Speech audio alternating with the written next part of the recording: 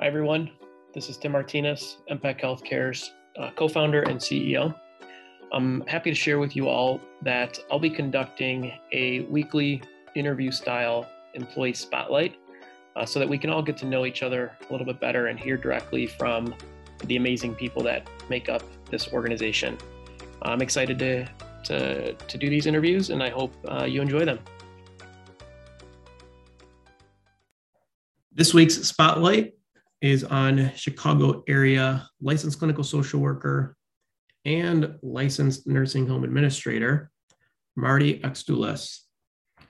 Let's get to know Marty. Marty. Hi, Tim. How are you? I'm good. How are you? I'm doing good. I'm doing really good. Thank you. Thanks for taking the time and chat with me a little bit. Of course. So before you logged on, I did an introduction, and my first question is to make sure I didn't screw up your last name. So sure. Say your last name for me.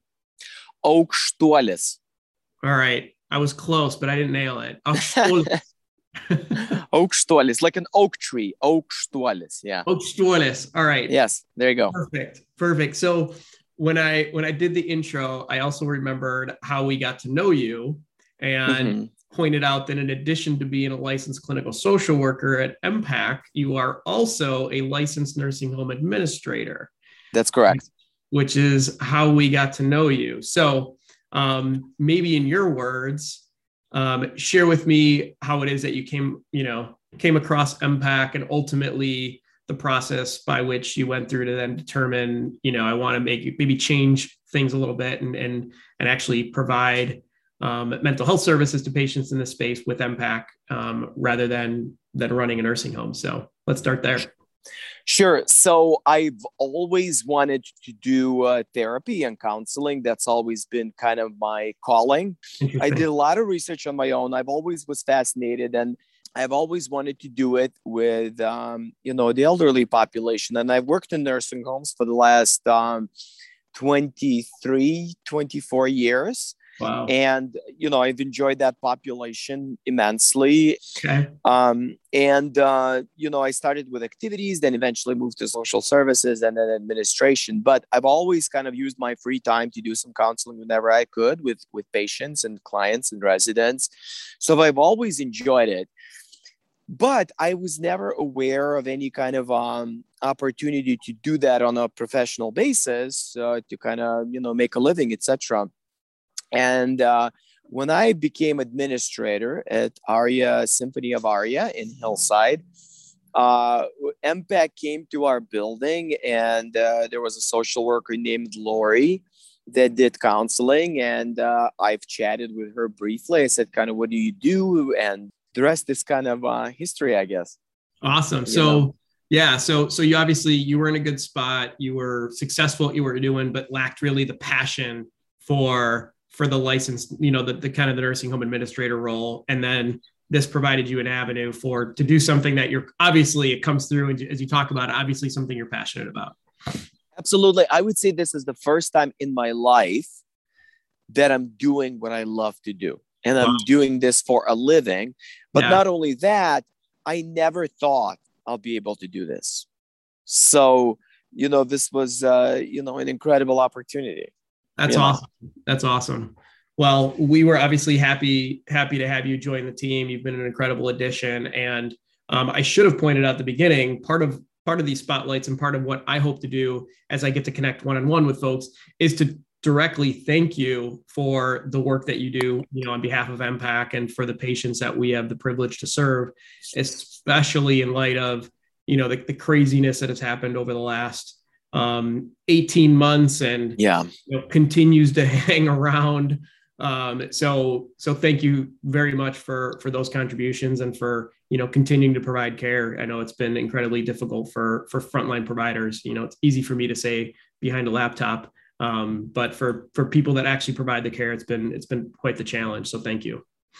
Yeah, I appreciate you saying that. Yes, this year has been an absolute nightmare. And I think when we started this program, when it was developed, we almost had to convince people that mental health was important and that there was a need And now, clearly, having gone through a global pandemic, there's a big focus on mental health. Right now, everybody agrees there's a mental health demand for services.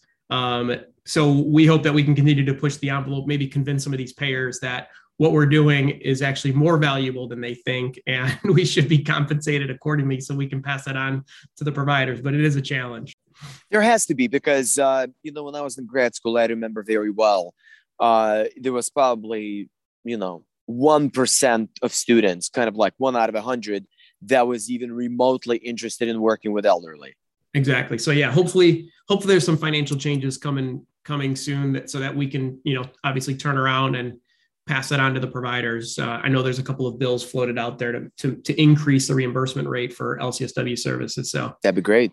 Yeah, we keep advocating for that and pushing for that. So we'll see. Yes. So obviously 2 years in now with MPAC, I think you cover three different buildings, 3 different sites. I do. Yes. So probably interact with a ton of patients. Is there maybe one example that sticks out in your mind that was pretty meaningful for you in terms of, really kind of proud of the work that you did with either a patient and their family, or something that you'd be willing to share with everyone?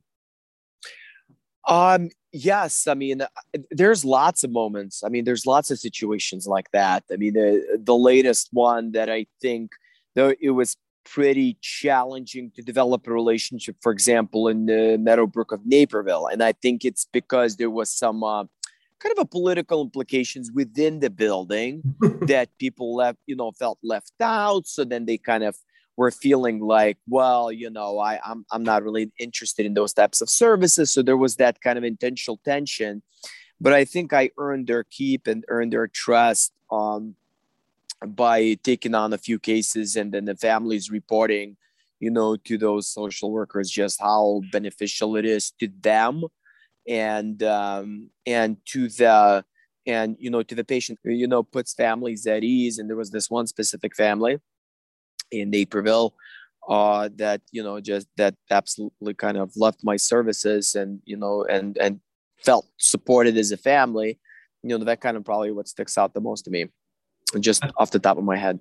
Yeah, no, that's great. And you bring up an important point in terms of having experience and knowledge about this space, spending 20 years, the challenges, how difficult it is, all the players involved, the nuances. That's oftentimes we find our clinicians struggle the most when they don't have experience in this space. It's really getting their arms around how things work.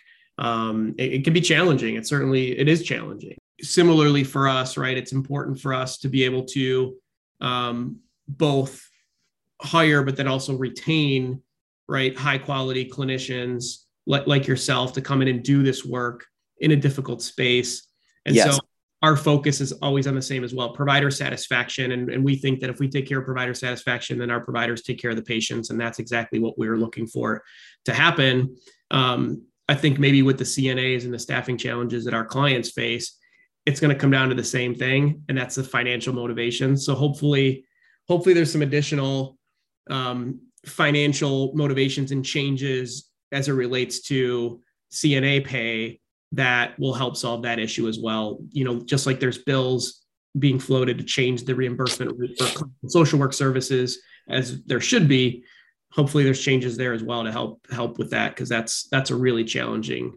Absolutely. So my final question for you is, ultimately, obviously you have a passion, and this is what you were hoping to do, is really provide therapy services to the senior care space. So you're doing what you want to do. What keeps you ultimately, at MPAC? Like I mentioned, turnover is just as important for us. We want to make sure that we keep, the providers that we're lucky enough to bring onto the team. What keeps you here?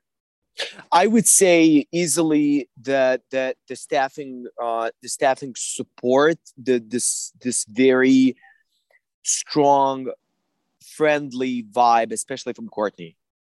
I have to give her a lot of credit. I think she really tried, even when I had to figure, like, for example, when the building shut the door on me when I got sick with COVID. I know she did whatever she could. And I always get support from Courtney that I need.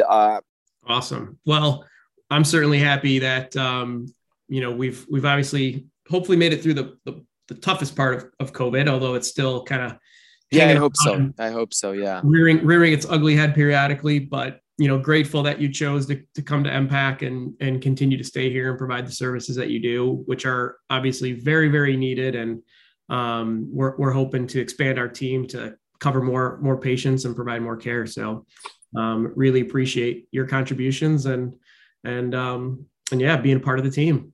Thank you so much. Well, thanks again for taking the time. It was good to see you. Sounds good. Good luck to you too. All right, man. Thank you.